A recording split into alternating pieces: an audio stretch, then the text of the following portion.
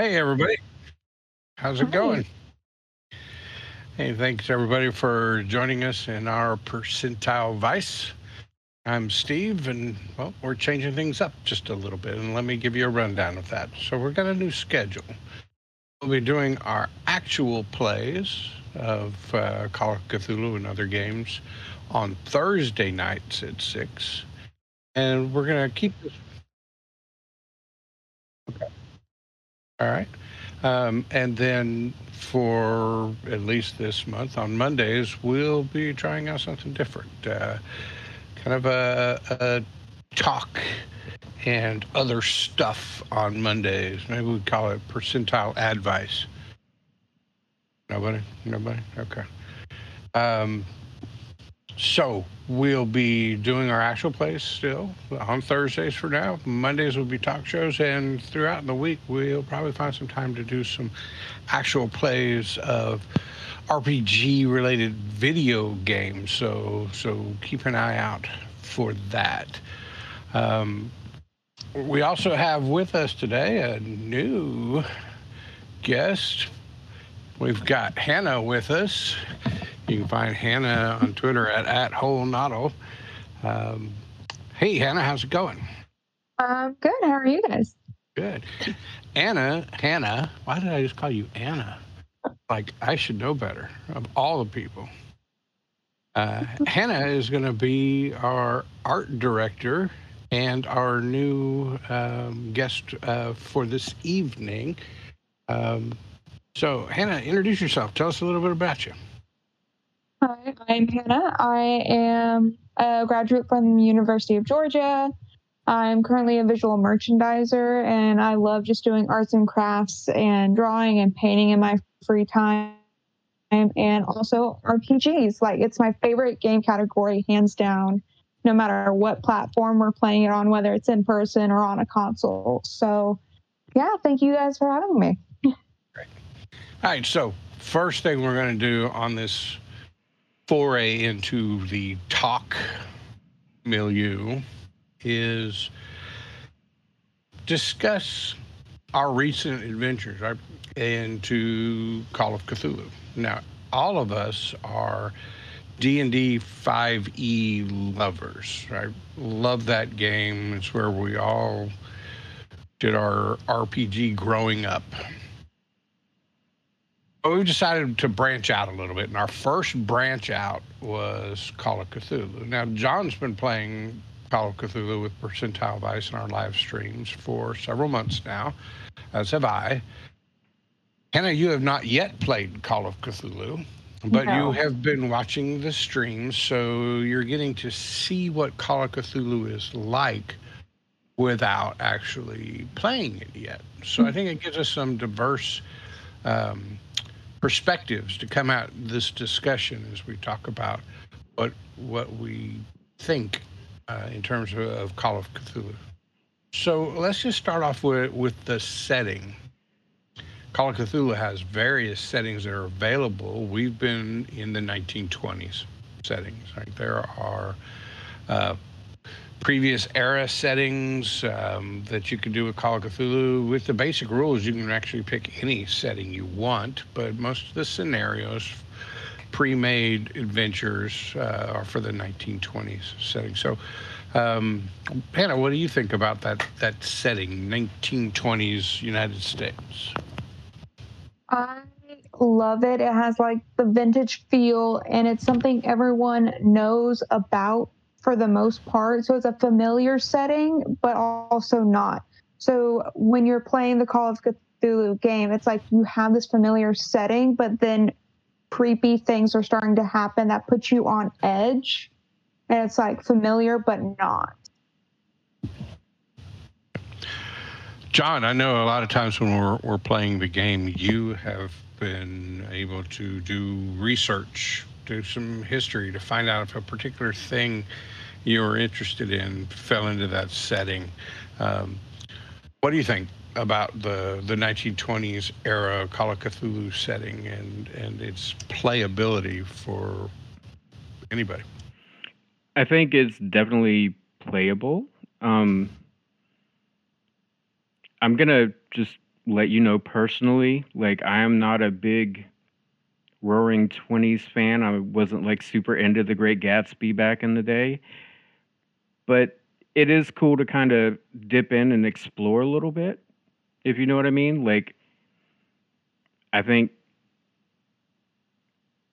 like horror starts with you being somewhere familiar, and the 1920s is not super familiar for me because I'm not like I don't look up those kind of movies, and I don't really like read books about the 20s. I'm sort of familiar with it from a US history standpoint because of like prohibition and stuff like that.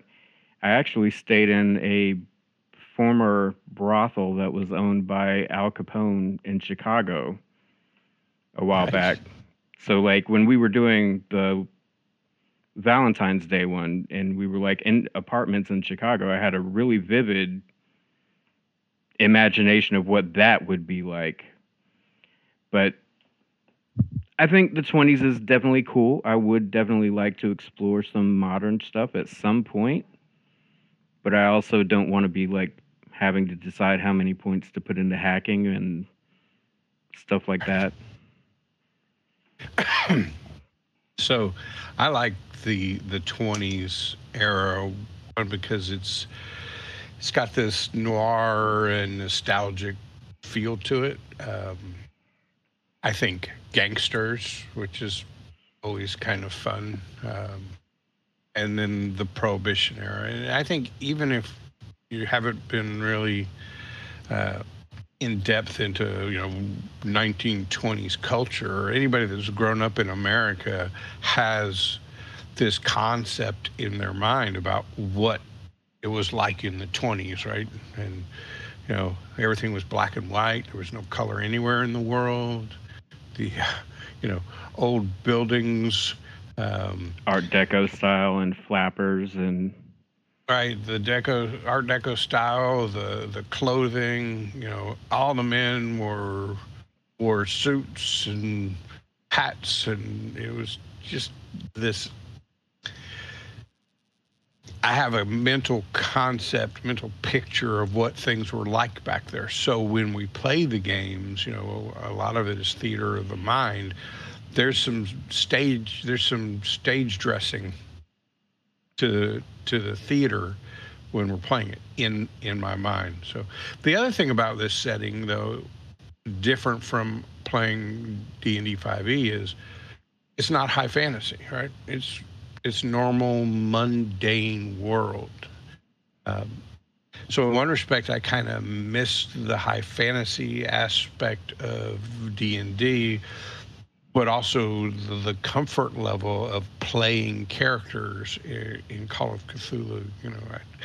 I don't have to know a bunch of race specific lore, like what are elves like and what do dwarves do.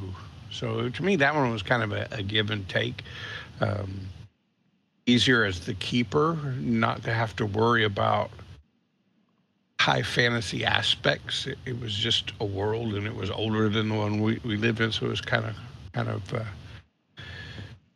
easier for running the game in that regard. But I missed some of that high fantasy aspect to it. Hannah, what did you think about that aspect of the setting, that it was mundane versus, say, magical? Definitely changes how you play the game. That's like the biggest difference that I saw. Because it's not high fantasy, you don't just get to attack anything you want. Like a lot of 5e plays, it's like you could always resort to violence and like end it all if you need to, fight your way out. But when you're in this 1920s setting, sometimes that's harder to do. Like you can't always fight because there is a more sturdy law. There are other people. This is a normal setting, and you can't just go willy nilly with whatever you want to do. So having to find that creative way of problem solving that is unlike a lot of other RPGs is really interesting to me. John, what about that? so we've got the 1920s era, and everybody has a picture of that. But the other big thing about this setting is that it's not high fantasy. Um, how did that ring with you? Meh. There's still magic. There's still supernatural. It's still weird. It's just the pointed ears are not as prevalent. Well, if you go forward another 40 years and go like 1966, there are pointed ears then, but Spock pointed ears and not Elf. Yeah, I got where you were going with that. So it'd be nice to do a scenario in the mid '60s and start bringing in some of the pop culture that we're more familiar with. I don't know what pop culture was like back in the 1920s, except everybody was into mysticism and mediums, and spiritualism was a thing. But if we started playing more modern scenarios, we could weave some pop culture. I'm surprised you haven't made us play something in the 70s, knowing how much of a fan of that era you are. Right. Horror at the disco. I think I'll just have to develop something up for that. So as we talk about the setting, especially when we started talking about how it was mundane versus, we really kind of started to bleed over into the next thing I wanted to talk about, and that was genre, right? So the genre here is, as John mentioned, cosmic horror. How did that feel, and how did that play out? Is you either watched it, Hannah, or played it, John? I know, for my aspect of being a keeper for it and then playing a couple of times, I really liked the cosmic horror nature of things, because it meant that most what you would consider the B-bag, the big bads, were essentially undefeatable, right? Now, some of the lower ones, like cultists or somebody who's gone crazy trying to connect with some cosmic god or entity, those folks were beatable. But running up against Cthulhu or a Yog-Sothoth or something like that, you were not going to beat those. So it required playing your character much differently. It kind of drives that this is a game about investigation and role playing, rather than, let's just march on to the next combat and kill the next thing. So Hannah, what did you think about the difference in genre, not just the setting, but going to that cosmic horror type? I'm not the biggest fan of horror. My favorite is more psychological horror, which is where Call of Cthulhu kind of resides, because you're playing this game, you're having to think about and imagine all of this happening. And to have that in this setting makes it even scarier. If you were to put Call of Cthulhu in a high fantasy element, it would be like, yeah, that's a normal day. We're fighting these monsters and cultists. But as soon as you put it into more of a universe that we know, it starts to add that level of, oh, this is something new, different, and scary. And when you start putting in that familiar and then going to the unfamiliar, it really starts to irk with you. So I really love that aspect of all of it. And just, it's a great refresher compared to all the high fantasy stuff that we normally see. Yeah, that's a good point, because like D&D, Cthulhu would just be another monster. Yep. Go fight, yeah. Right? Whereas here, it's a bigger, broader, scarier thing. And but I think, Hannah, to your point, if we were to list out horror genres, people would list cosmic horror and psychological horror as different genres. But from the standpoint of a player, right, who's getting into this game, even though it's cosmic horror, there is this psychological aspect to it, not only for your character, but for you as a player, as you kind of immerse in this thing. Like this is a different challenge than just let me get my other band of rogues and bards and elves and dwarves together and let's go slash something. John, I know. Go ahead, Anna, and finish up. I was just going to say, especially when you start adding the insanity element to the game, like that adds a whole nother level. But we can talk about that later and hear what John has to say. Sure. So, John, I know that from your younger days that you were a fan of Craftian type horror, that you probably had read more of that kind of stuff than any of us prior to playing. So I'm really interested in your thoughts on a role-playing game using cosmic horror as the genre. It's definitely, like, while I had the most experience with the Lovecraftian type horror, I am not a horror fan. Like, I don't go watch Texas Chainsaw Massacre and Halloween and stuff like that because a lot of the time it's an excuse for excessive gore, and that's not something I'm into. I kind of agree with Hannah. The psychological horror aspects of things are, even though cosmic horror and psychological horror are sort of apart, they work on the same parts of the brain and they do the same kind of work. They thrive on weirdness. Something is not the way it seems, and I like weirdness. I'm a huge fan of weirdness. And that comes across in almost everything you do. Do you like my string of Yoshis? I do like your string of the Yoshis, and I'm particularly glad they made the shot. And the light up 20-sided dice is pretty cool too. Yeah, I don't know if they can see it on the stream. Oh. There you go. And the Yoshi egg. All right, so there are more. One of the other main differences in branching out from D&D 5e into Call of Cthulhu, and as we were prepping for this, is the mechanics. The mechanics of the game are much different. Where in D&D 5e, you get an ability score.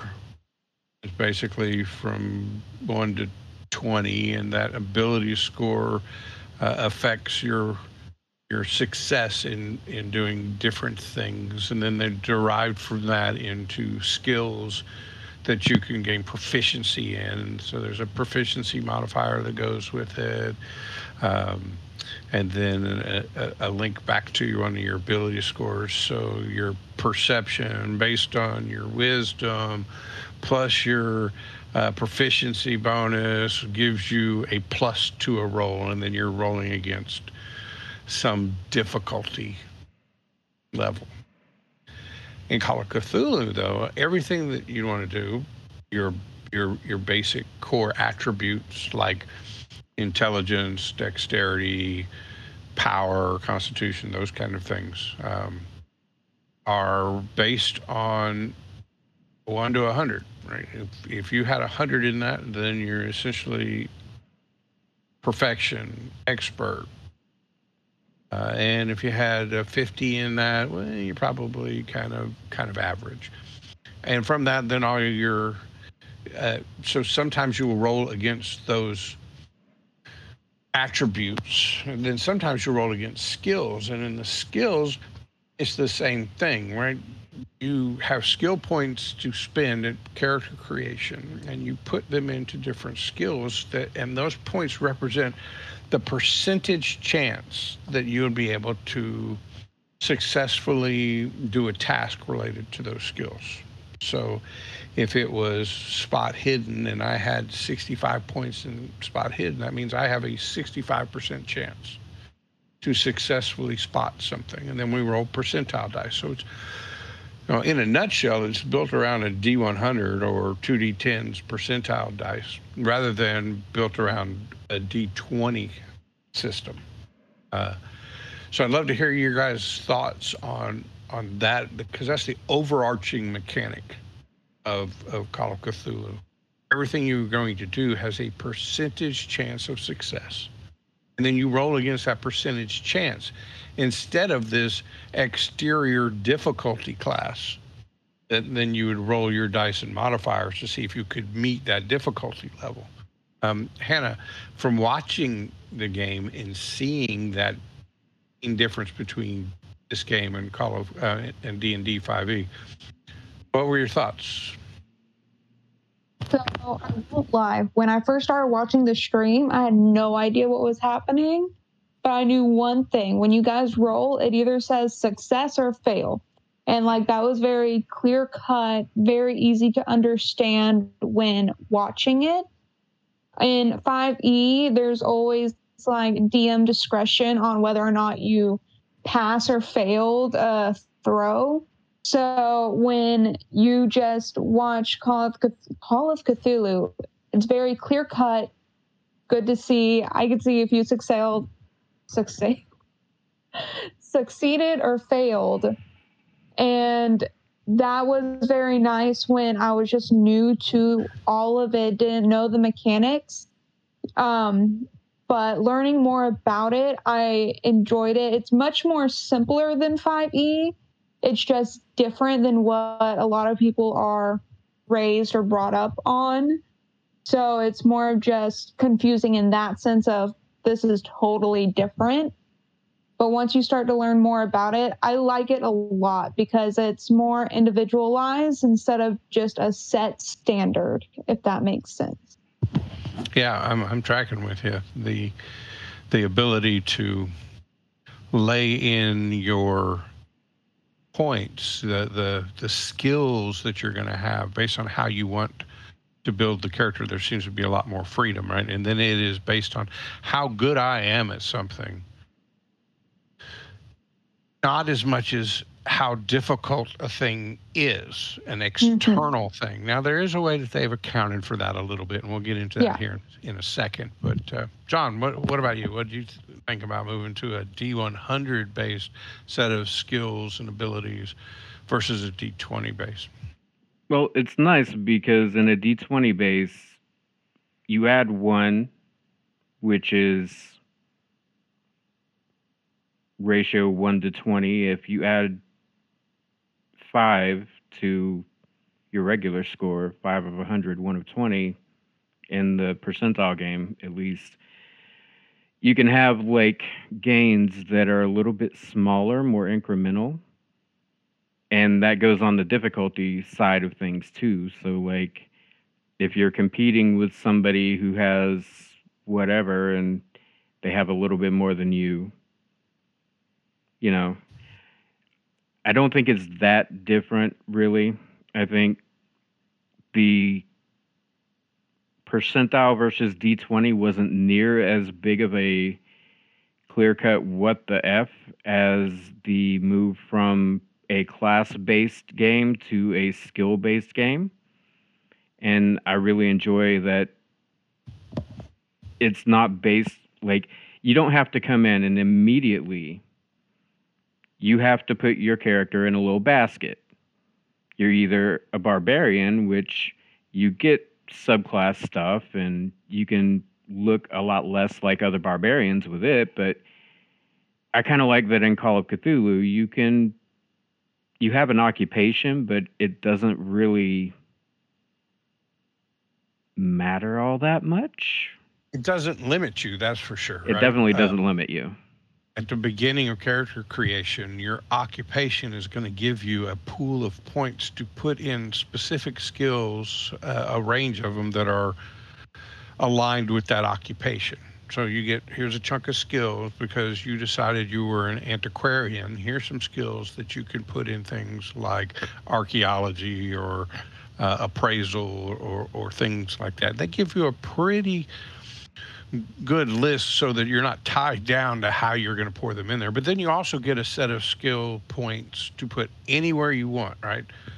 Because even if you're an antiquarian, that's not the only thing you are, right? That's just what you do, and there can be a bunch of other aspects to your character. So I like the way that you could build it up there, and because of that, I could be really good at spotting hidden stuff without having a high intelligence or wisdom that might be required in D&D to get really good at spotting stuff. So you can build the character the way you want it um, at the beginning, and then of course as you move along. Now, I kept talking about how when you make skill rolls, that it's really you're rolling against your own level of expertise in something, right? I've got a 65, therefore, if I roll 65% or less on the die, I succeed.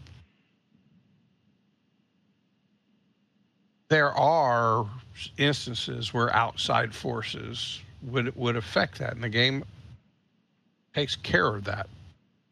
I mean, you talked about how you like seeing on the screen that we'd roll something, and roll 20 would say you rolled a 23, and it would say success, right? You probably also noticed that a lot of times it would say hard success or extreme success. Right? A hard success, if you had to roll something at a hard success, then it's like at half of your skill level.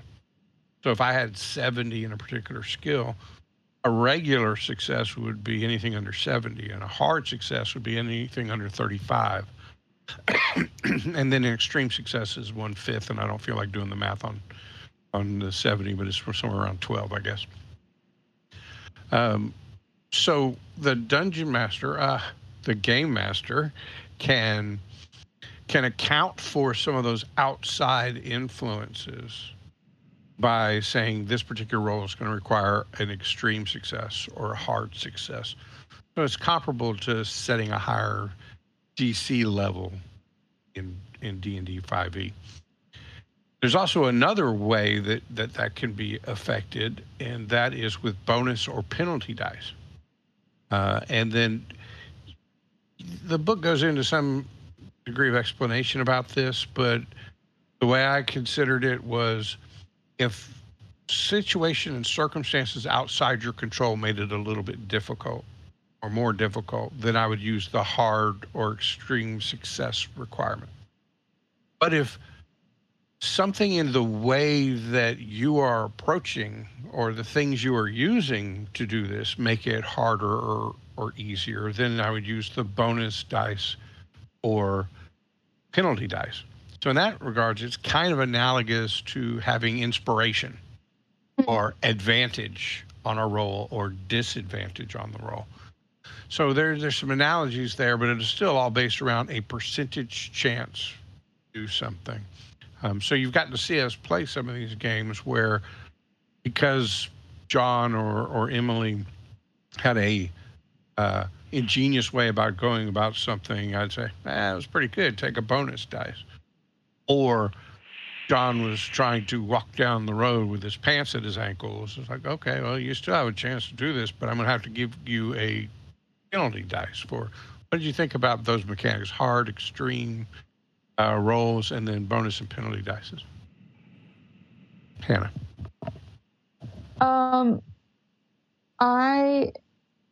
As you're explaining it and what I've seen, it feels simpler.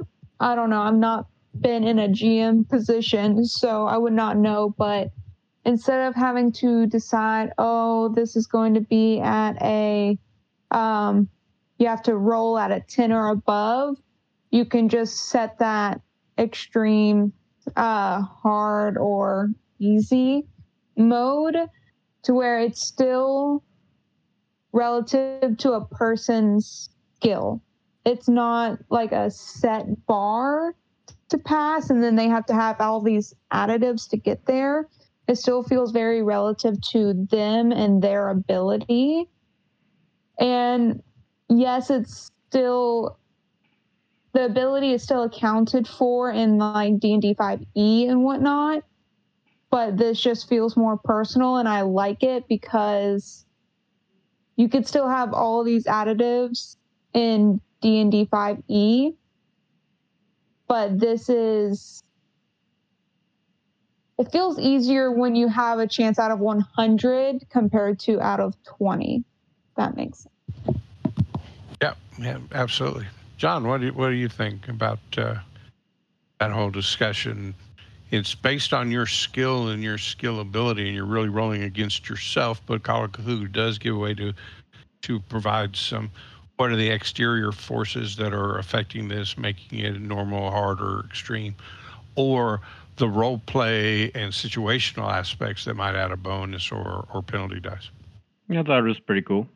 I also like that you can spend luck to automatically bridge if you know you're right there under a good successful roll and you're like, well, dang, like I need to spend that luck, because if you didn't have the bonus dice to roll, it's always good to make a success. So do that luck, and then you can push it too. And there's always a penalty of some sort to that, but it's nice that it lets you choose, hey, you can have a bonus dice, but you're not going to be able to check it off, and you have to have some sort of risk in there with it. So I think it's pretty, as far as forgiving to the players, I think it's really forgiving to the players, which is good, because the system is regarded as one where people die often, and it's nice that it does give the players a lot of opportunities to do something while they're there, to have some sort of meaning. Yeah, I like it. So that's a good segue to some of the other mechanics I wanted to talk about: luck and insanity. I love the luck rules. Right, it is a difficult for characters game system. Right, you're going to start off with somewhere in the neighborhood of 10 to 16 hit points, and you're never going to get any more. Very realistic in that regard, right? I'm probably not going to, as a real life person, have substantially more or less health, no matter how good I get at a particular job. So, very difficult and taxing on players, right? So, having this pool of luck that you can draw upon to take a roll that was close and get it into a success mode, I really like. And I also like that there's some danger to that, because you can use luck to help change your rolls, but you're also going to need luck in certain situations where, if you're lucky, this is going to happen or not happen. So you may have to roll against that luck number. So you have to be careful about just willy-nilly spending all of your luck points to change a bunch of rolls, because then you find yourself with, what was it, John? You had like 6 luck points left at the end of one game, and we're trying to... I think it was like 12 or 16, but it was way down there. Way low, and then finding situations where I really need to hail a cab, but it's late at night. And, well, let's do a luck roll to see if there's a cab nearby. And if I know you made that roll anyway with only 16. Alice had to come and get one. That's right. So it's a give and take, right? It's not just all here's something extra for you. So I like that there's the luck points, you can change the roll, but I also like that spending your luck too freely could have disadvantages to you. Hannah, I'm sure you got to see them use luck, because they use luck all over the place. What were your thoughts as a person who's played RPGs for 10 or 12 years, but have never played Call of Cthulhu? What did you think about that? Really liked it because it gave more choice to the players. With D&D 5e, the only ways you get to re-roll something is if you have advantage, which is already predetermined. Inspiration, you have to choose to spend it, like before you even make the roll, or by the luck feat or other feats, that you have to get, which can be limited by your character level and whatnot. But this luck in Call of Cthulhu, it's open to everyone, and that you can always make that decision. It will have consequences, yes, but you can make that decision and you're not limited by your character class or feats or whether or not you have an advantage in an area. So to have that bonus always accessible is really cool feature that I like, even if it might come with those disadvantages later on. You get to make that choice in the moment. You don't have to premeditate it or anything. Yeah, and sometimes it's a tough choice, isn't it, John? Yeah. Where this is a critical role, really central to the storyline, but to get it a failed roll to a success is going to be really expensive in luck points. And you were faced with one of these types of situations many times, right? Should I spend 10, 12, 15 luck points for this really important thing or not? What were your feelings about the whole, I know you touched on a little bit in the last answer, but luck in general, the concept of it and the way it's utilized in the game? I really enjoy it. There are so many times when you roll something, and like in D&D, it might be like you are one below the armor class, and you're like, oh man, because there's nothing you can do at that point. Like, you're not going to get a gimme from anybody. You can't, unless you have the inspiration roll from the keeper, but that's kind of a special case. And it's nice that in Call of Cthulhu, if you get really close, then you can bridge the gap, but there is a cost. It doesn't give it to you for free, so it's still meaningful. Yeah, I agree. So, hey, thanks for joining us, C. Honato, Celia, Jove, Anna Mosey, and Trude Albert. Appreciate you guys being here. We are discussing Call of Cthulhu from the standpoint of D&D 5e lovers who decided to branch out and try some other things. And what did we see about this game? What do we like about it? And just how it struck us overall. We're joined by Hannah, who has played D&D for 10 or 12 years, but never played Call of Cthulhu, but has watched us play Call of Cthulhu on our live play, and John, who has now played Call of Cthulhu for about 3 or 4 months, like the rest of us, as we branched out into this game. And we're just right now talking through the mechanics differences between the games and what we liked about them. So, John, you mentioned the other one, and this is the big one. Central to Call of Cthulhu is sanity. Right? So, you know, in Dungeons and Dragons, really, the only thing that's going to stop your character from moving forward in its life and its adventures is loss of hit points that could result in death. In Call of Cthulhu, you've got loss of hit points that could stop you, but also loss of sanity. That the mythos and the creatures and the weirdness, those cosmic horrors that you will run into are having an effect on your mental side of things. It really gets to that psychological horror thing that Hannah was talking about and loves. Sanity from the keeper side of things, as I was trying to learn and understand this new game, was one of the hardest things for me to get my, pardon the pun, head around.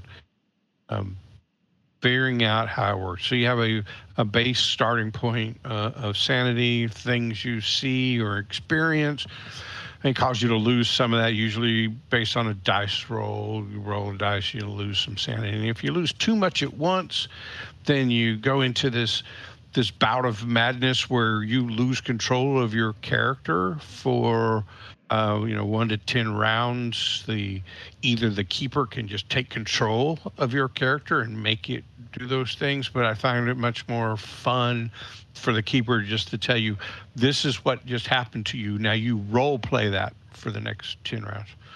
Or you could lose so much sanity at one point that you go into just being temporarily insane, and it's going to last much longer than 10 rounds. And you may come out of that with a new phobia or mania that you have to role play for the rest of your character's existence, which I really kind of find fun and cool.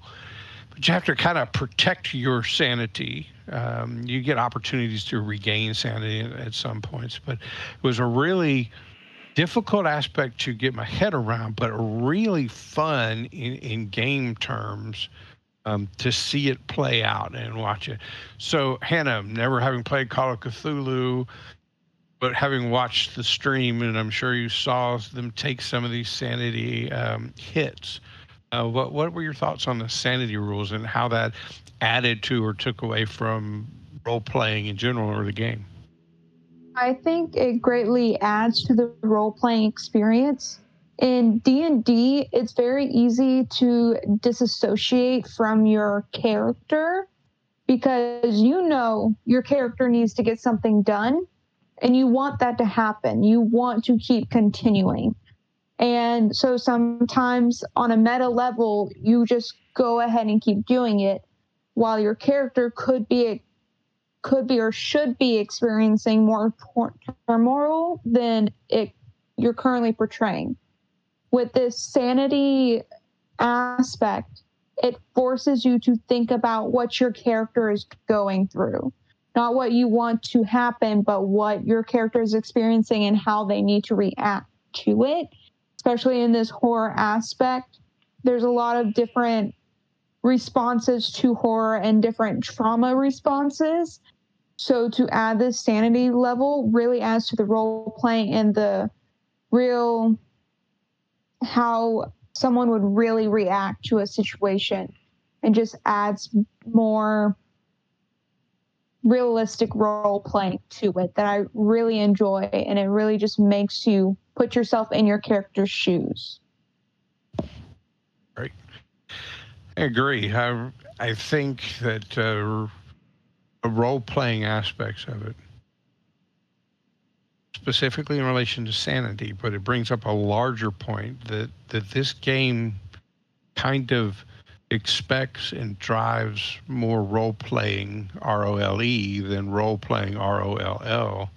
It is sometimes a rut a D&D game will fall into, right? It's easy to play and love D&D without ever actually doing role playing, right? Mm-hmm. I've got a character, I've got this concept in my head, now let me go smash something. And I found that it was hard sometimes to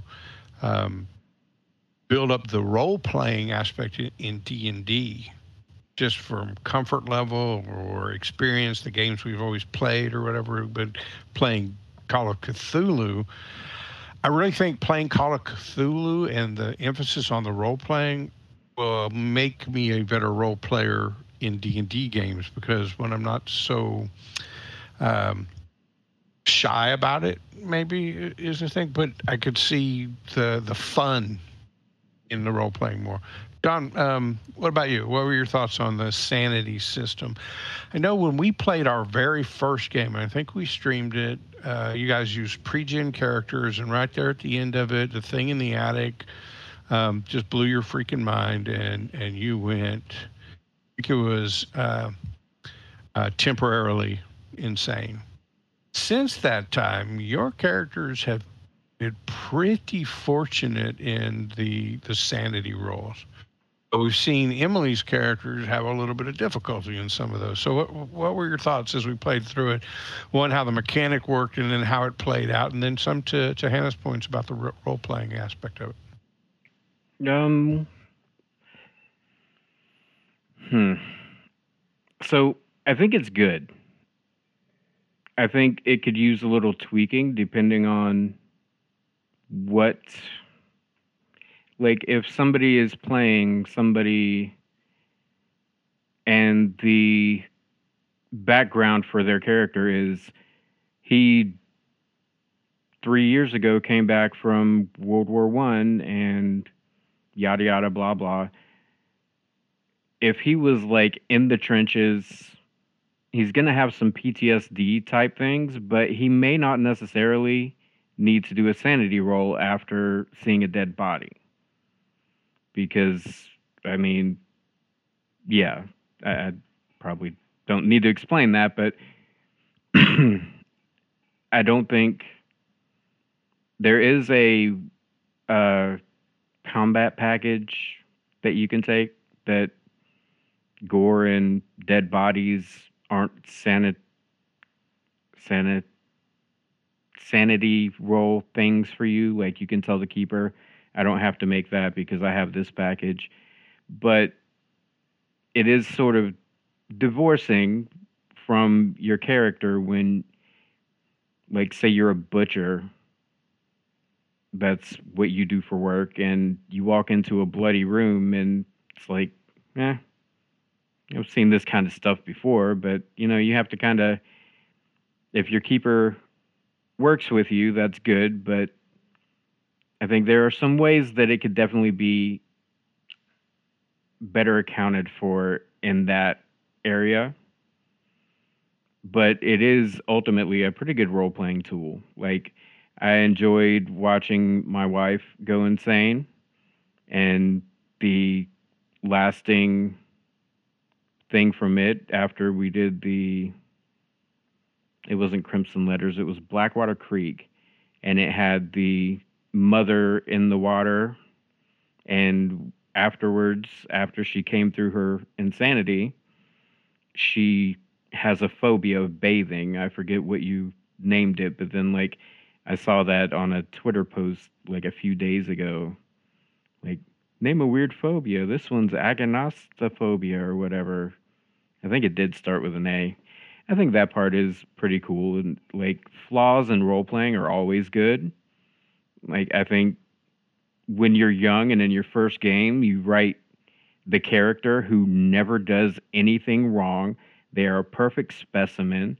They walk into every general store doing the peck bounce, and all the girls flock to them. And then as you get older, you realize, yeah, it's cool to be the Rock, but you can only be the Rock so much before it's like, okay, I'm the Rock. I'm a movie star. What the fuck do I do now?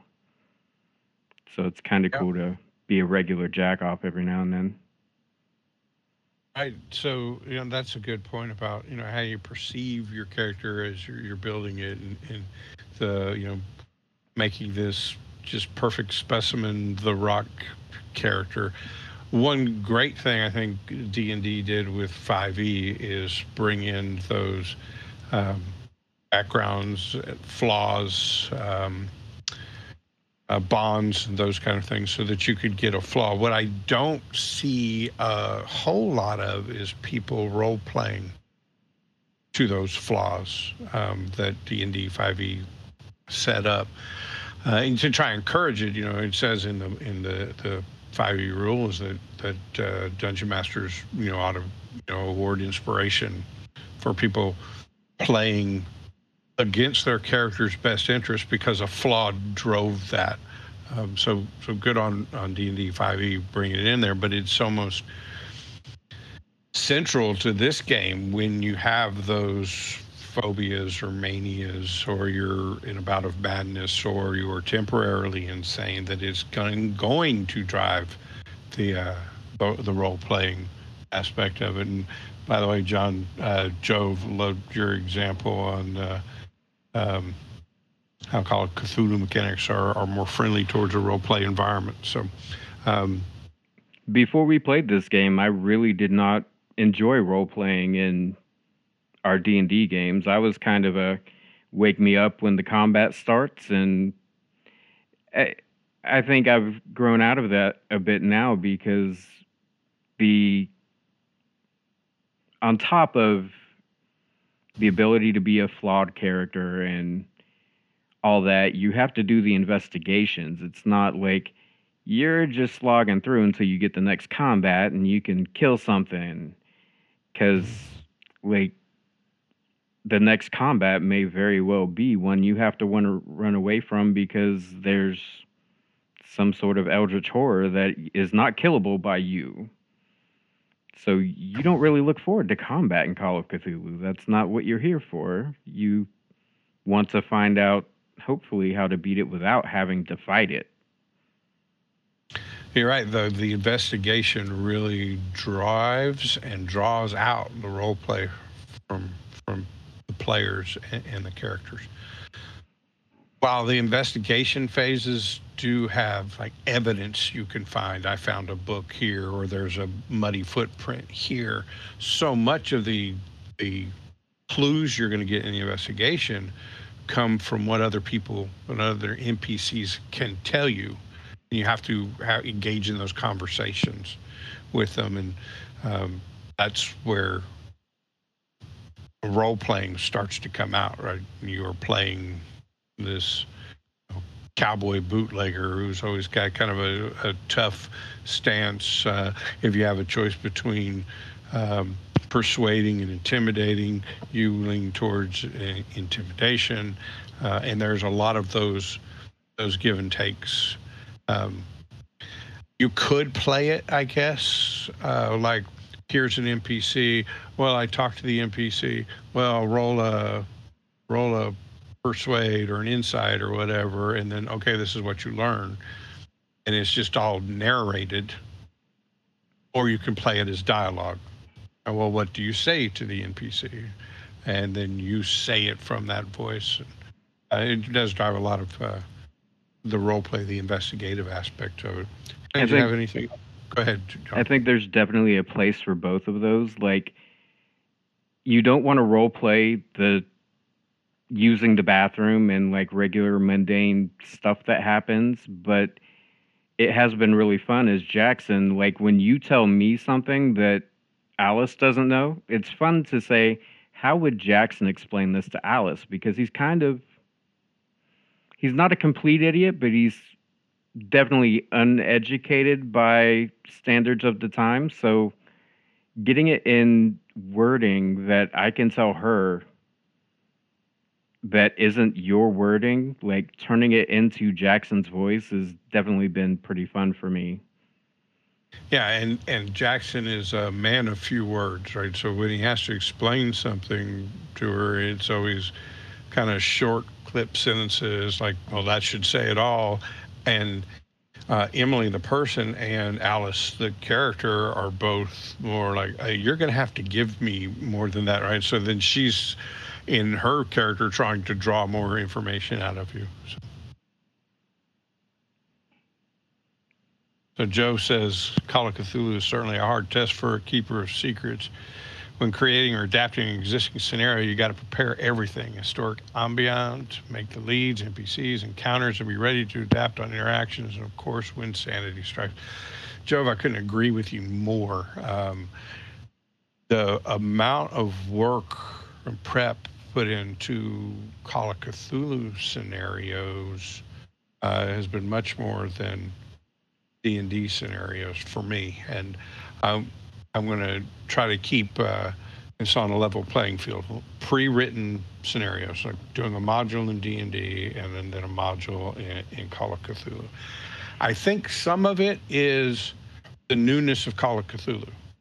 I run into something in prep in the scenario, and then I have to go pull out the Keeper's Rule book and refamiliarize myself with that. The other thing about Call of Cthulhu scenarios is they are a very sandboxy in nature. Right? So from the scenario, it will say, here's a list of the characters, the dramatis personae, and here's what each one knows. What I don't know is what order you're going to go see these people in. So where in a D&D campaign, which I could, a lot of times those modules are written in a more of a railroad fashion, or you can kind of direct them that way. I could prepare for just the next couple engagements or encounters in D&D, whereas in Call of Cthulhu, I had to be prepared for almost the whole scenario because you could go in an unintuitive path through those things that I wouldn't have thought about. Learn that the hard way. So absolutely spot on, Jove, on the level of detail and prep that the Keeper of Arcane Lore's got to do. Hannah, did you have a follow-up point on stuff that John was saying? I thought I saw a peak of interest in your eyes at one point. Yeah, when he was talking about how Jackson and Alice have to interact, it reminded me of 1 or 2 episodes ago when Jackson saw the 3-legged abomination, like 2 arms and a leg, and he goes, I saw this thing, and she's like, no, you didn't. Like, it's just the whole setting and like how they interact of how he's like, no, I did. She's like, no, you didn't. And just how she's like, okay, then tell me more. And he's like, well, it was 3-legged and it ran off. I don't know what more you want from me. So it was just, he's definitely right. There are places for the quick back and forth, and then to have that role playing really adds to the experience and getting to watch it as well. So before we leave off on the luck and the sandy rolls, particularly since you brought up the skittering little 3-legged creature from our last couple of streams, danger with luck rolls. Right? We now have a running joke / thing called bush stakes because, well, John's character Jackson tried to bluff his way through something by explaining that a cat had run through his dining room and grabbed his steak off his plate, and absolutely failed his persuasion roll. But he wouldn't let it go, so he's like reaches into the bushes of this guy's house and say, well, let's just see if it's in here. And he opens it up and he looks at me and says, what are the chances that there's a steak down there? And I'm like, well, make an extreme luck roll. And he made it, like rolled a 2 when he needed like a 7 or less. I don't remember what it was, but boom, there was a steak there. 2 things come out of that. One, from now on, a bush steak refers to something that was just highly unlikely, shouldn't have happened, way too lucky. So if you ever hear us saying, well, that's a bush steak, that's what that refers to. And the other thing is, as a keeper, be careful what you'll allow a luck roll for, because they might make it, and now it is canon that there was a steak, fresh cooked steak in a bush where it absolutely should not have been. That was a fun moment. John, you got anything you want to say about it? Because that was your glory. I'll let Hannah go first. She had something. For your next special, you should totally do the backstory of how the steak actually got there. That's not a terrible idea at all. Why was there a steak in that bush? It wasn't because a cat put it there, but there was a steak in the bushes outside of Mr. Corbett's home. And then he was like, that's weird. And I was like, not really. Cats love steak. In D&D, you go up in levels. And every time you go up in levels, you gain new and greater abilities. And you get more hit points. And more hit points. You become harder and harder to kill. We talked about it a little bit before. Whatever hit points you got starting out in Call of Cthulhu, that's what you're going to get. So you're never more healthy than you are at your healthiest, and you don't become bigger and badder because you get more experience. What you do get, and it's a little more realistic, I guess you say, is you get better at the things that you are doing well at. So in a nutshell, it goes like this. You have certain skills and abilities. As you play through the game, you use those skills and abilities. When you successfully use one, you put a little mark by, a little tick mark. And then at the player or investigator development phase, any skill you've used that you successfully used, you get an opportunity to increase. So let's take my example of having 65 at spot hidden. While I'm playing the game, anytime I roll under a 65 on a spot hidden, I successfully spotted whatever could be spotted. And I'd put a little tick mark by it. In the player development phase, then I would see if I got better at spotting hidden because I was successful in using that skill. Then I'd roll against it, and this time I want to roll over 65. And if I do that, then I'm going to get to increase it.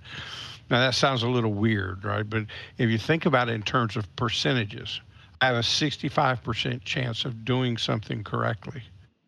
And if I roll, anything under represents those 65. From 1 to 65 represents 65% of the overall to do the thing. When I try to increase it, I want to be better than that 65. So I have a 35% chance of getting better. So you roll over it in that instance. And if you successfully roll over it, then you get to add 1d10 to it. You could go from 65 to 75, or if you're John, you go from 65 to 66 because you rolled a lot of ones on player development, or maybe it was Emily, I don't know. But so you don't increase in levels and hit points and astounding new abilities. What you do is you get better at those skills that you have. So it drives a couple of things. One, use your skills. Find crazy ways and ingenuitive ways of using your skills. And John is really good at this, taking skills that he has very low probability in, like he's got a 5% in appraise. But he'll take a shot at appraising something because if he makes it, he gets to put a tick mark by it and then he gets to increase it. So no levels, use a skill successfully, you get a chance to get better at the skills. So the prowess of your character comes from the skills going up, not your level or hit points going up. Hannah, what do you think about that system? It adds a more realistic way to approaching skills, because real life, if you want to improve, you have to do the thing. In D&D 5e, you can go about a way of never doing a skill and then still increasing its stat and its bonuses to it. I'm going to interrupt you for just a second. Hey, Gamer Sledge, thanks for the lurk. We appreciate you. Love all the stuff that you do, and thanks for the support. Back to you, Hannah. Sorry. Yeah. Thank you. But yes, Call of Cthulhu has very realistic game mechanics, as if it's an actual person and how to go about building an actual person. In D&D 5e, it's more high fantasy and it's just leveling up, which we all know about, and we get to choose how to level up.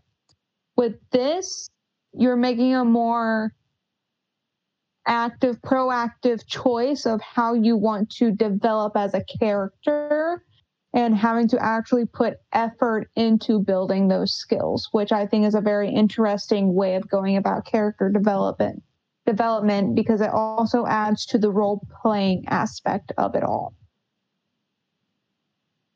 John, you are a master at getting your skills into play.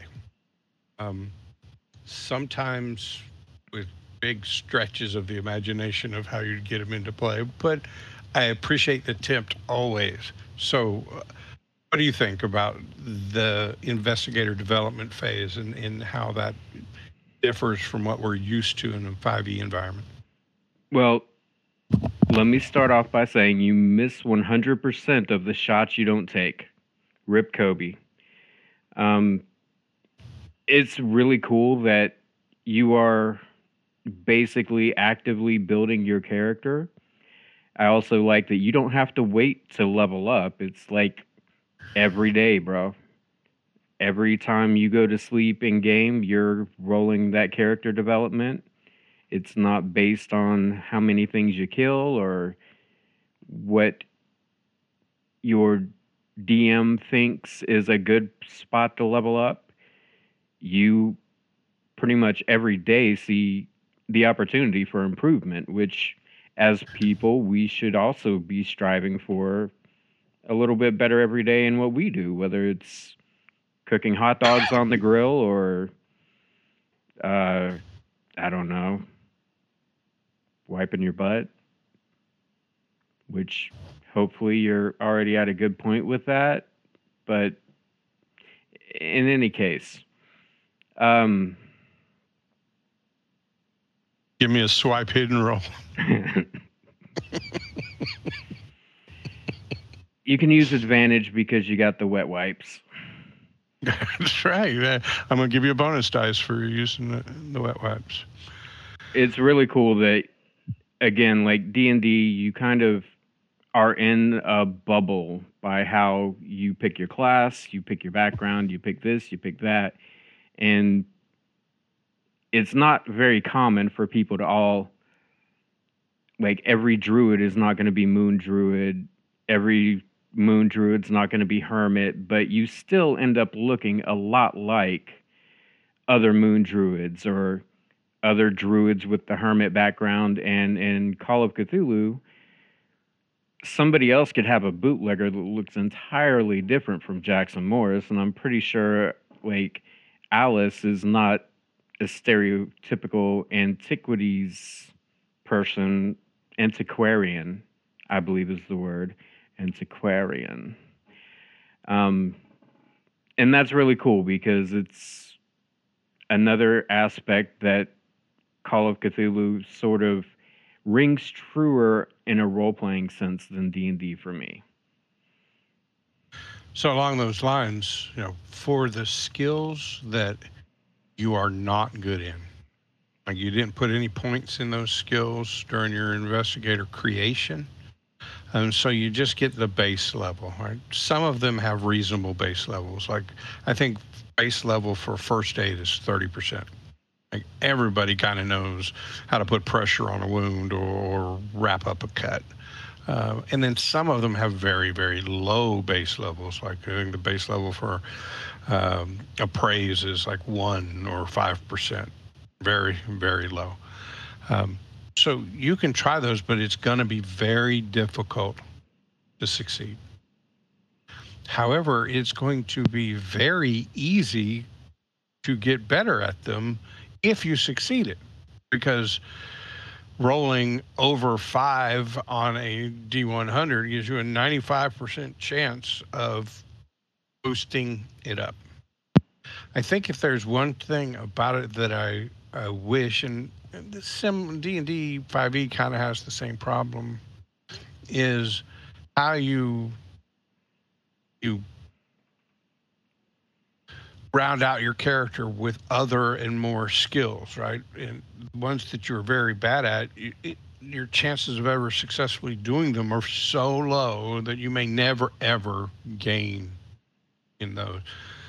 So I don't know if I wish there was a way, or if I'm thinking about, a house rule that says, during investigator phase, I'm going to give you a percentage chance to increase one other skill that you aren't good at, that you didn't successfully do. But it would be nice if you could just say, I'm going to try to get better at this thing that I'm not very good in, that didn't require you to roll better than 5% on an appraise roll because you've never done it. I think D&D kind of accounts for it, like in their downtime rules, that you can find somebody who will teach you, and you spend a lot of gold and you spend a lot of game time to get taught those things. So it rarely ever gets used because it is so difficult to do. I think we used it in the Salt Marsh campaign with the Nico learning to cook, if I recall correctly. We did.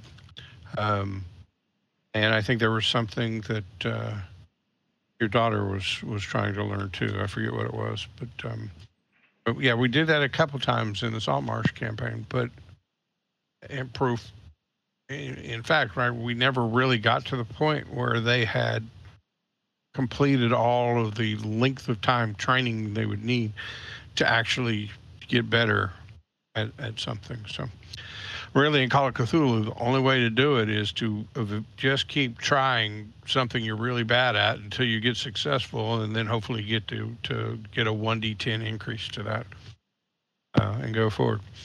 There is Any in Go ahead. the investigator handbook, there is a school mechanic you can use in downtime. I forget what the components of it were, but I have to look into that. Well, my head has been mostly buried in the Keeper's Rule Book, which yep. carries all the core rules, and then the Investigator Handbook.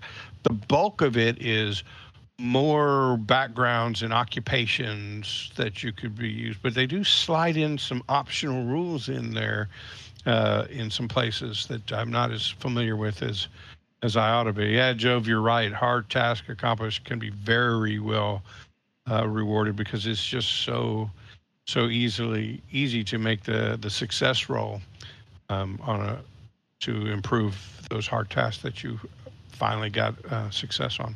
Hannah, any final thoughts on the investigator development phase? One thing I can add is usually during that time they get an opportunity to see if they can improve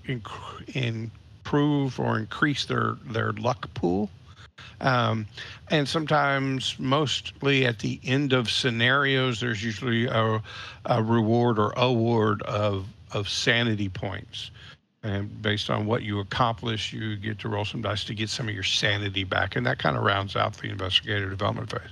Any final thoughts on that, Hannah? Overall, I think it's a very good system and that it works very well for Call of Cthulhu.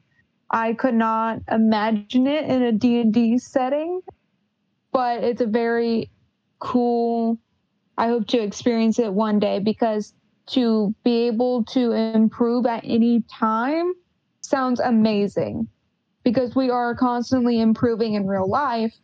We aren't waiting to level up like we are in D&D, but that D&D leveling up does also come with a sense of accomplishment, like, oh, now I get to add this, and this.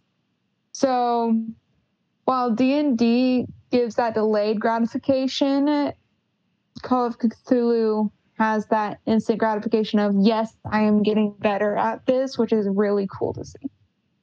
Yep. And to the point about learning new skills, that we were talking about, C. Honotto, Celia says, in D&D games, you take many sessions to go relatively few hours, right? The amount of time that passes in game is not very much after you spend many sessions. So it's like, I got to spend 8 weeks learning this thing. Well, 8 weeks could take a year in real life to get through in a game. So great point. So John, any final thoughts on investigator development?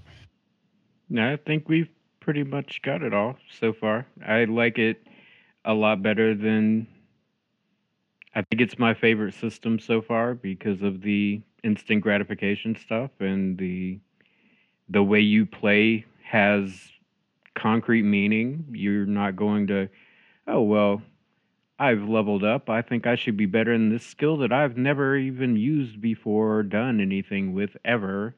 So I'm going to put some points into that. Yeah, great point. The other thing that comes to mind for me, because investigators in Call of Cthulhu always have the same amount of hit points, they just get better at certain skills. From a game master standpoint, the concern about properly balanced encounters is kind of gone, right? In D&D, I've got this encounter, but now you guys are all 6th level and you have all these hit points and all these extra powers. How do I make this encounter challenging enough for you? Well, in Call of Cthulhu, you still only got 13 hit points, even though now you went from 65 to 72 on spot hidden. You still only got 13 hit points. This is still the encounter, and since most of the really big stuff that you'd be going after, it's not about killing it, it's about thwarting something, sending it back where it came from. The amount of time spent worrying, have I balanced these encounters so that it's challenging but not too difficult for the players that you have to do in D&D. You really don't have to spend a lot of time on in Call of Cthulhu.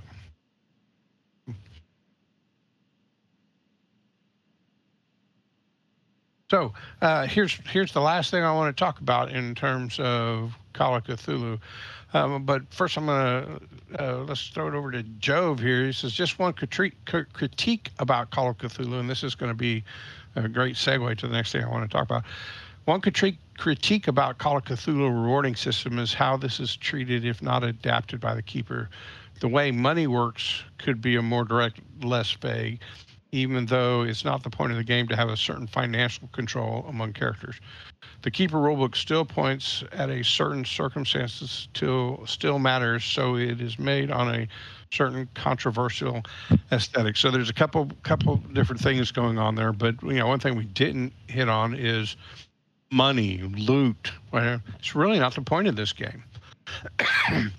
Where you can find money and you can go buy things, they really streamlined a lot of that, and they say, hey, based on your credit rating, which is basically your financial standing, here's an amount of money you could spend every day and never go broke, right? Because you've got some income coming in from your occupation or whatever.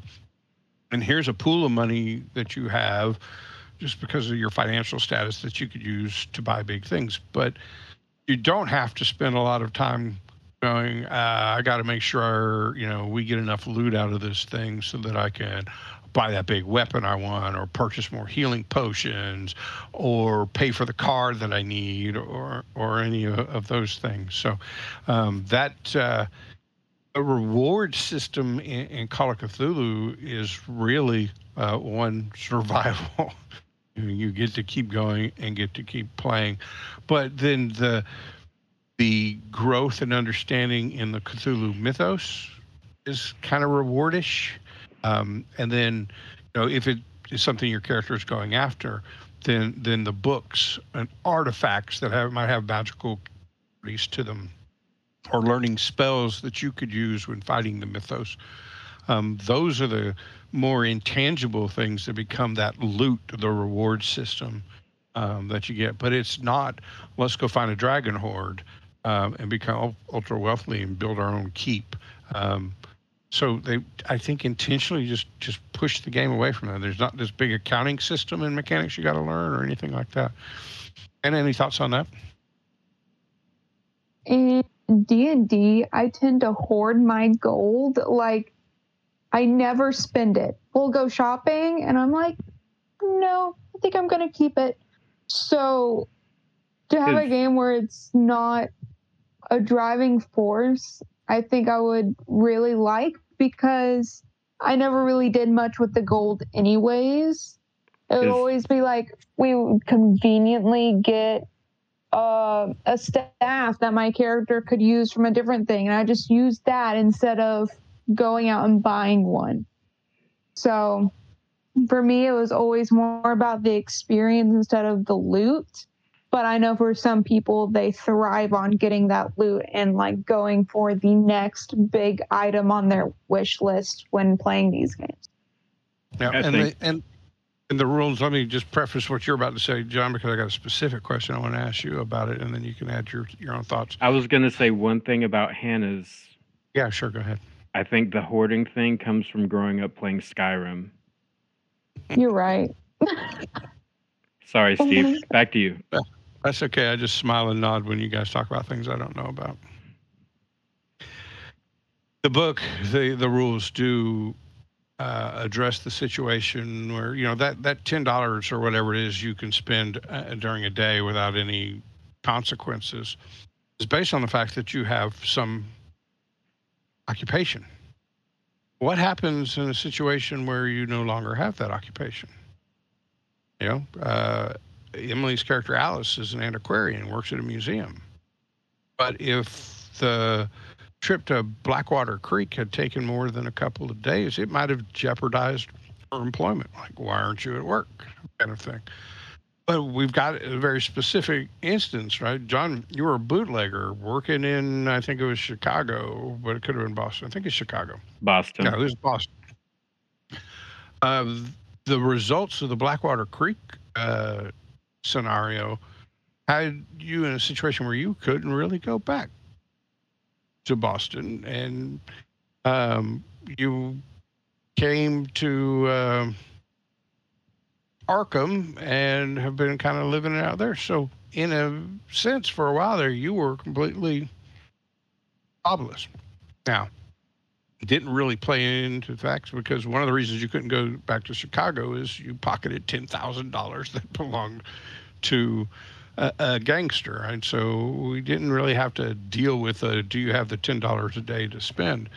But I think we did eventually deal with it in the fact that you were getting some side work investigation stuff from Rick Stevens' PI.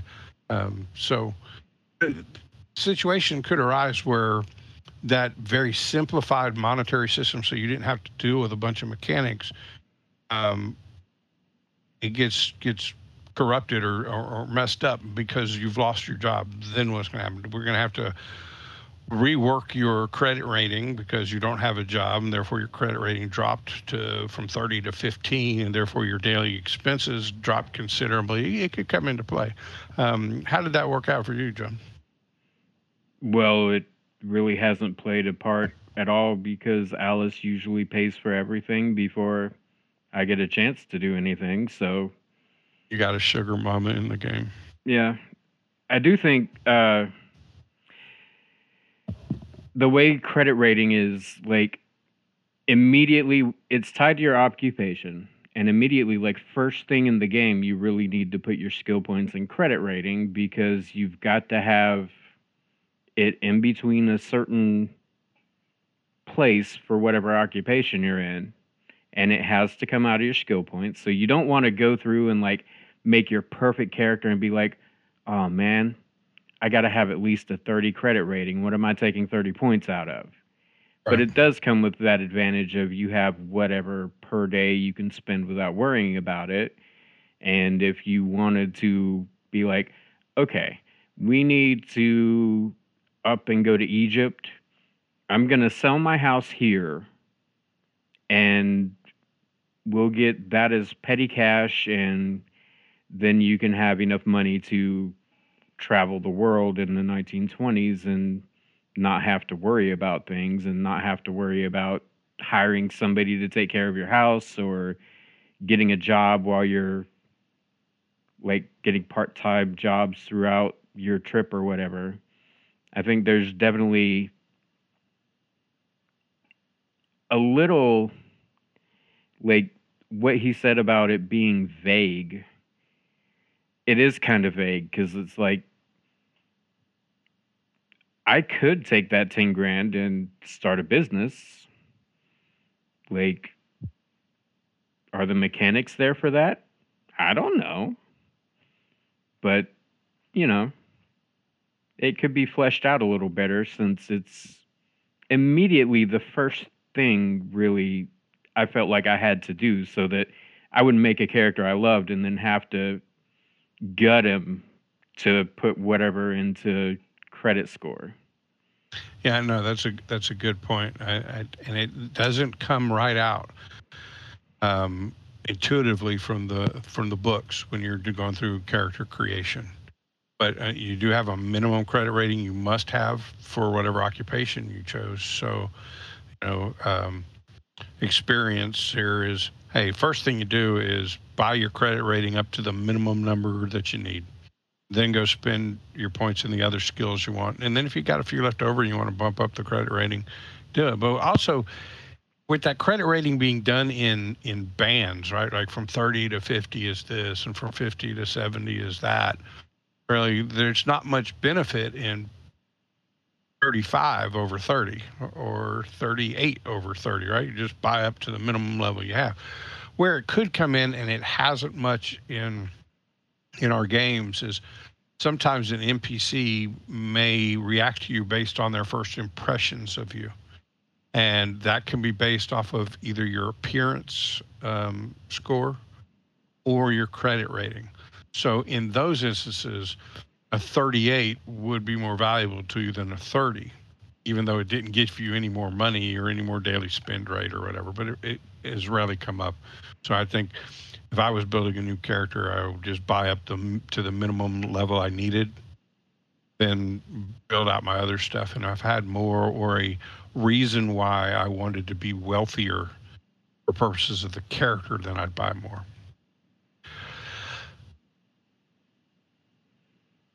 Yeah, so Sister in Darkness, who, by the way, is Emily, our intrepid investigator, Alice. Um, so that's right. Mr. Wick and Alice did have a credit rating interaction. And because of how obvious it was that Alice was of the wealthier set, she was more engaged in a more friendly manner from Abner Wick in that game. Thanks for remembering that, Em. So, general impressions. We were big 5e players, and now we branched out a little into Call of Cthulhu. John and you and I have played it. Hannah, you have watched our streams and have seen it going. So when it gets to you, I'd really like to know in the overall impressions part of your discussion, if you see yourself playing this. But so pros and cons, overall impressions. I love Call of Cthulhu. I will always love D&D 5e, and I could not tell you this one's better than that one. I think they're substantially different. That I just enjoy both. And I wouldn't say that because I like Call of Cthulhu, I like D&D 5e less, or because I love 5e so much, I can only like Call of Cthulhu so much. I enjoy them both. They are substantially different for all the reasons that we talked about. I think the big pros for me on Call of Cthulhu is one, it's different. Two, I like the horror aspect of it. I really like the realism / frailty of the players, which causes you to play the game differently. There is a real chance of death, and so you got to act like it. You don't just take your little goblin and run up to the dragon and start swinging away at him. And then the role play avenues, it just opened up role playing for me a lot, both as a keeper in doing the NPCs. I feel like I role played much more with those NPCs than I've role played NPCs in D&D. And then for the couple of times I got to be a player, thank you, John and Emily, for being a keeper and letting me experience it from that side of the table. Just the role play was so much more of it. You know, they talk about the 3 pillars of RPG in the D&D book, and it's like combat, adventuring, exploration, and role playing. I think the role-playing pillar in this one is just much bigger, much more noticeable, and I really enjoy that. Having said that, I really enjoy combat in D&D. Would never love another game so much that I never went back to D&D, because taking my goblin barbarian and smacking a big bat over the head and using all the little features and special abilities I got, it just really tickles my dice. So, Hannah, what were your overall thoughts of Call of Cthulhu, having watched us play through it and talked through it tonight? Some of my pros are very similar to yours. The realism aspect of all of it, of how you have to play your character, and that it is a human character. They're fragile, like they can die very easily. They haven't leveled up and got all these health points that they can just spend and be a tank. They have to be thoughtful and think this through and find creative solutions. I also like how time is spent in Call of Cthulhu. Like you could actually do a day in one session or even multiple days in a session. In D&D, one session can be a minute and a half fight. Like with each round only being 6 seconds, the combat is glorious in D&D. Would not trade it for the world. Like you could do so much with all the different classes and subclasses and spellcasting abilities. But it's so quick and you don't realize just how quick when it's spread out like that. Call of Cthulhu really has that good, you're actually role playing and time is progressing. But as you said, D&D will always hold a special place in my heart that nothing can change. Like I will always experience new things. Like I want to play Call of Cthulhu as a player and not just a watcher, like immerse myself into it. But my default in a way is always D&D 5e. Like a part of me is always going to compare whatever RPG I play to D&D and how it correlates, like we've done here today. All right. So you said, you would love to try out Call of Cthulhu. So let's imagine a world where you did, because we have a question in chat from Sister in Darkness, who is, by the way, your sister in darkness. She asked, if you played, what kind of character would you make? Well, what type of occupation, and you don't have to worry that you haven't seen the book, because any occupation can be made in Call of Cthulhu. So what would your background be? What would your occupation be? And where would you like to kind of build your skill sets to be an effective mythos investigator? So some of my personal favorite hobbies and interests are true crime and then also ancient civilization. So I could see playing either a investigator, like an actual cop detective that's being pulled into all of this craziness and doesn't know how to grasp with it, is always trying to find some scientific explanation for all of this and sometimes can't, and having to grasp that with their sanity levels and whatnot. That, or an archaeologist who is just like gone down the wrong path. Like I imagine the original Mummy movies of just, I'm just an archaeologist. I didn't mean for any of this to happen. Like either or, I think I would really enjoy doing either of those. That's probably what I would do. Well, I think now that you are officially a part of Percentile Biases, our art director, and are now bringing your beautiful face to our stream, we can find a way to get you into some of our Call of Cthulhu games and other games, and you can explore those things. Personally, I think you got to go with the mummy archaeologist. I didn't mean for any of this to happen thing, but that's your call. John, overall thoughts on Call of Cthulhu, coming at it from a D&D 5e player who's branching out kind of concept, pros, cons, likes, dislikes. What's your overall impression? I don't hate D&D. I enjoy the high fantasy aspect of it. It is kind of limiting the class system. Now that we've played a skill-based RPG, I feel like that is much more my speed. But like, I agree with y'all. D&D is really cool. This is really cool. Comparing them is kind of like if you compare a Honda CRV to a Toyota Tacoma, like they will both drive on roads. They're both RPGs, but one of them is a truck, one of them is a people hauler. And if you expect to get a tree in the back of your CRV, you're going to be disappointed in it.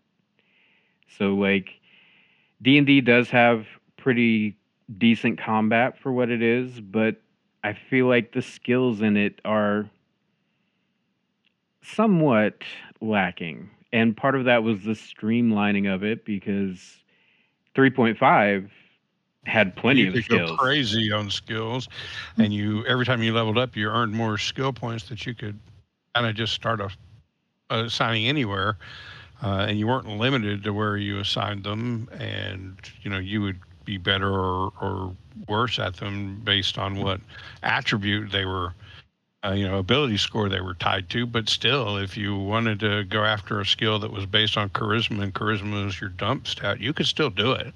Yeah. And build them up. I liked that part of 3.5 too, but what I didn't like was just how much stuff there was. Math. So and the math, the streamlining it in 5e, I liked, but I agree with you that kind of lost that aspect of it. I remember many a times where we're playing 5e, he'll be like, "Oh, make this roll," and like we look at our character sheet and we realize the skill no longer exists, and they're like, "Oh, make it an intelligence roll or something like that."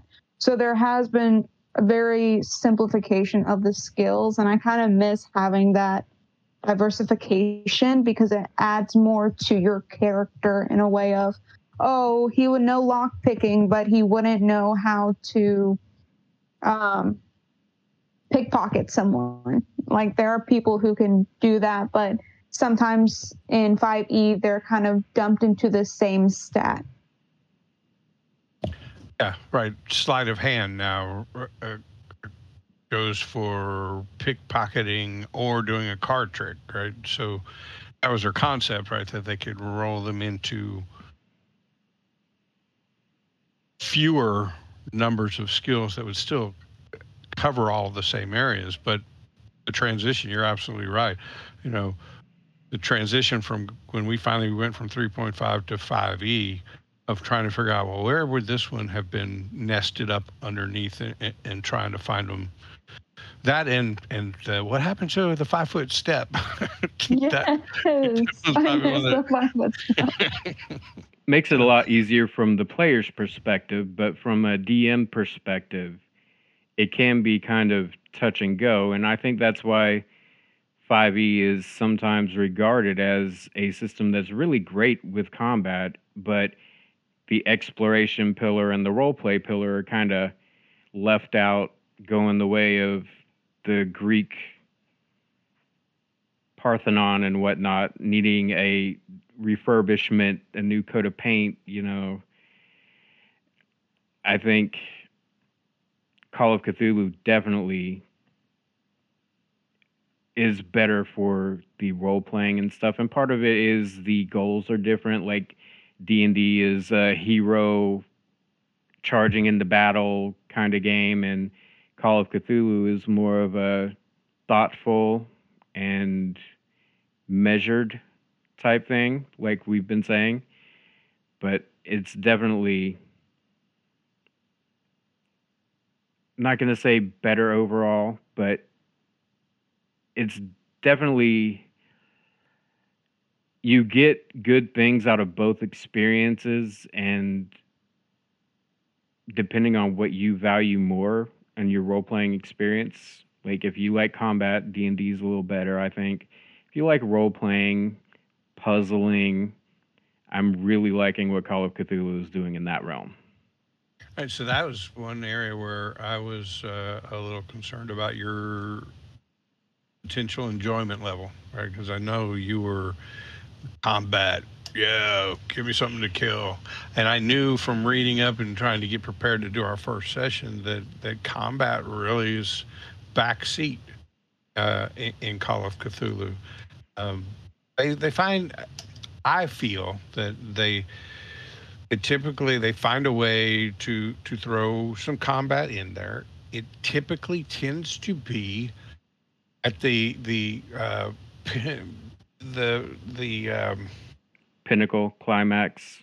climax of the scenario, right? It's investigate, find things out, move around, role play. Okay, now we know what's going on. We know know what we think is going on, and we're ready to try and tackle it, and then boom, there's probably some combat there. So you get some of it, not nearly as much as D&D. I like the way it kind of builds up to the combat instead of just there's this evil lich over in this castle and he's got my daughter, go kill him.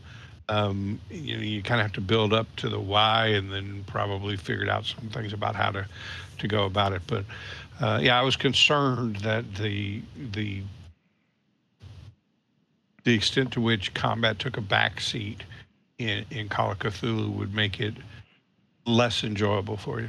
Well, there are two things in that realm that were helpful. Like, number one, Tim is not in the Call of Cthulhu games, and Tim being like my bro in combat is a big part of the reason why I love combat in D&D so much, because me and him would tear stuff up, and then he would go make out with the shopkeeper's daughter in the basement, and I'd try to distract the shopkeeper while he was doing his thing. And aside from that, like when I went into D&D, there was the perception that D&D is really good at combat, and I kind of may have done a disservice to myself, but I was looking forward to the combat, and it was what it was. And with Call of Cthulhu, you made it pretty clear that the investigation and the role playing was a much bigger thing. And I'm like,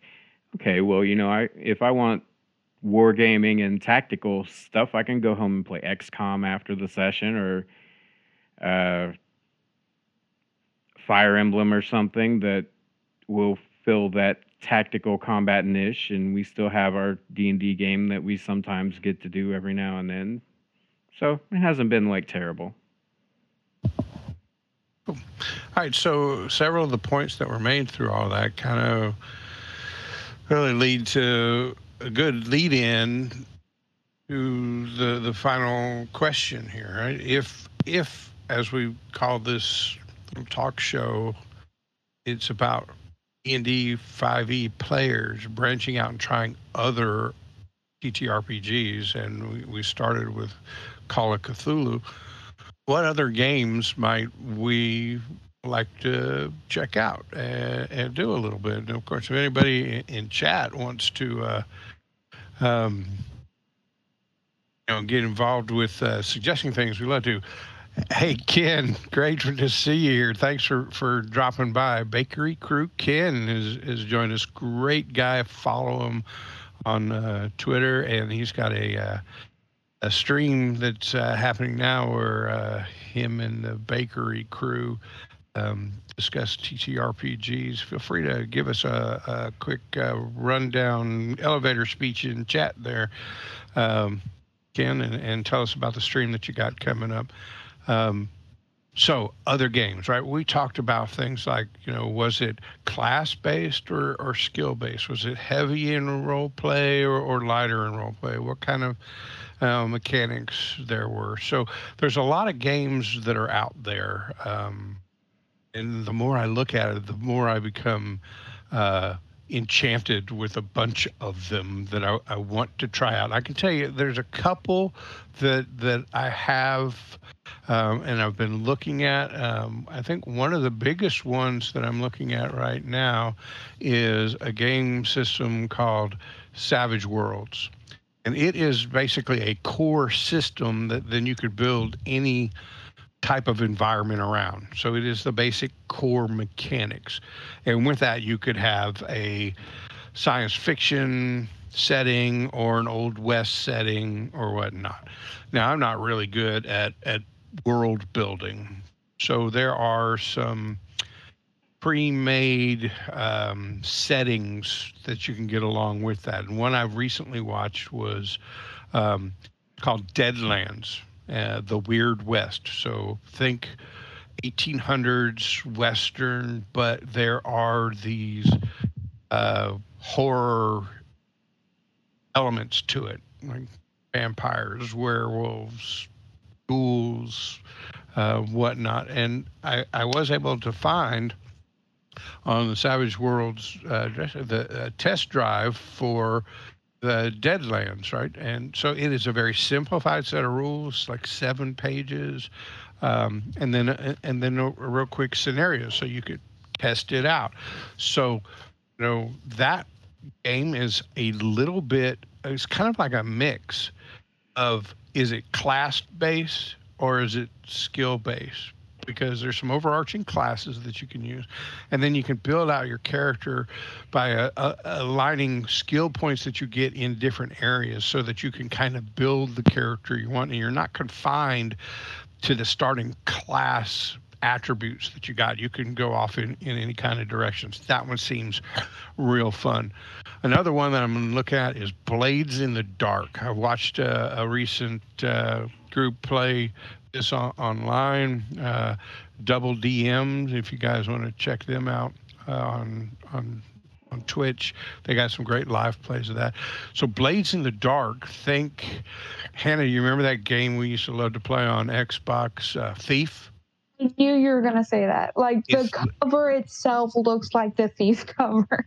It is basically role-playing the Thief game, right? And so there are different types of thieves that you could play. Are you more of a spy guy, or more of an assassin guy, or a big schemer, planner kind of guy? And the whole concept of that game is you put a crew together of thieves. So the players are this crew of thieves working in the city, and there's political intrigue, rival thieves groups, intrigue, territorialism that could all come into play. Kind of interested in that one too. Get back to that 3.5 stuff that we loved so much. You guys have heard of Pathfinder, which kind of, I may be oversimplifying this, but the 3.5 rules, when they split off and said we're going towards fourth edition and fifth edition, the Pathfinder folks was like, no, we like all these skills, and we like the crunchiness, and we like the math, and that's what we're going to do. So that was Pathfinder. But then based on that core set of rules, they have Starfinder, which is sci-fi related. I know Emily would really love this. Deep space, spaceships, laser guns, all those kinds of things. I think Emily has the starter set for that, so an easy introduction into the rules and a scenario to start off with. So we could branch into that, and of course, from Chaosium as well as Call of Cthulhu is RuneQuest. So think the Call of Cthulhu mechanics in a more of a high fantasy type setting. So based on skills, D100s instead of D20s, those kind of things. So those are some of the things that I'm looking at, and I would love to hear your thoughts on what other games we could try out. We're in the middle of a Call of Cthulhu scenario, but after we finish that one up, it might be a good time to stretch out into the next one. Hannah, what do you think? So, I really like that Thief one. I know it wasn't called Thief, but now I'm just going to forever associate it with Thief. But my friends and I are actually preparing for the Alien RPG from the Alien franchise. And I am rolling up characters. I'm really excited for it. It's much more role-based from what I can tell. We haven't played a game yet, but my character is the captain of the ship, and our main goal is to be going to other planets to survey them and find which ones would be good to inhabit or use as resources and whatnot. And then all the alien stuff happens. So from what I know about it, not that much. I'm not the GM, my friend is. But it reminds me a lot of our Saltmarsh game when we had the ship and we all had our select roles on the ship. And to put that in part of that game. I really like that part, because then we could when we were building our skills off to the side, like some people were doing cartography, Emily's character, Nico, was working on the cook because she was the ship's cook and whatnot. It really went into that doing your role, and to do it in a sci-fi setting in a very popular setting that we know, the Alien franchise. I'm really excited for that, and to do a sci-fi game because I've never done a sci-fi RPG role playing in person. So back in the fall, a local comic book store had free RPG day, and they had it set up where like 4 or 5 tables, and each table there was a session from noon to 2, and then a session from 2 to 4, and it was all different games that you could try.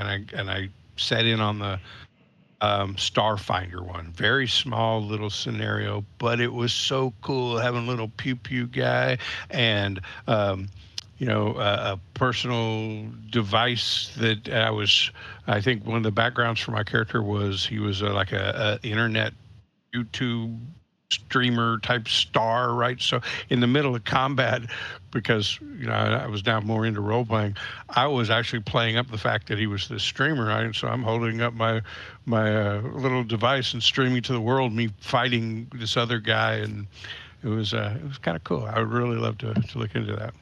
So I agree with you. I think Emily would too. We got to work some sci-fi into our plan. Yes. So, John, how about you?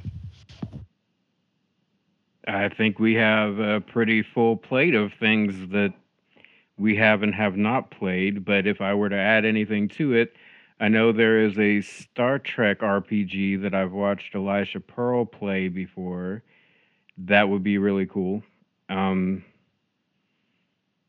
think I'm most looking forward to Starfinder because I feel like most of us are going to be able to jump right in and have fun with it because we still kind of know D&D pretty well.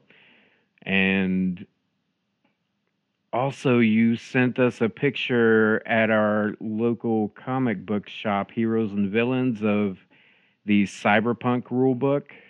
That looks so badass. I didn't buy it, but it was all I could do not to buy it. I'm very interested in it. It's not something like I've traditionally, as a person, been into. Like Cyberpunk has never been something that I'm like, ah, I think that's really awesome. But the aesthetic is really cool. And especially now that, like, well, I'm not going to mention that. It's kind of spoilers for the Star Wars show, but they have some elements that are sort of cyber people, modded people in Star Wars that is kind of interesting to me.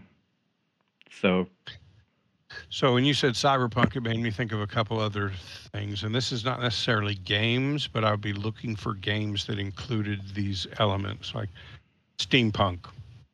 That, I don't know, the pictures or the TV shows. I just watched what's that show that came out on Netflix? The Two Sisters, Arcane. Seemed very steampunkish to me. So I would love to do some steampunk stuff. Some Victorian England, Jack the Ripper era kind of stuff would be cool. So Bakery Crew Ken tells us that Rifts has some great cyberpunk elements. Rifts is one we probably ought to consider. Have not real familiar with it. I'd heard the name before, but like Sister in Darkness said in the chat, from Ken and others talking about Rifts on the Gamer Sledge for DM's One Idea show last Friday. It piqued my interest.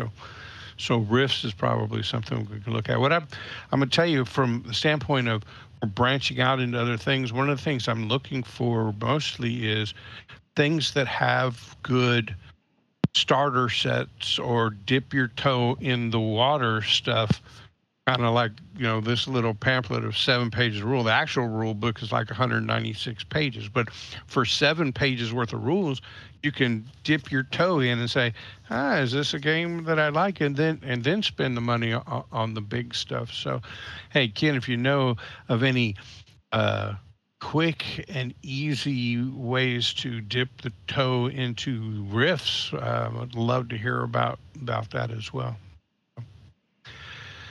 Great. Hannah, thanks for joining us. Thanks for signing on as our art director. I'm really looking forward to seeing that first logo that you're doing for Rick Stevens PI. Had a lot of fun with this whole talk show format and the discussion. Really enjoyed it.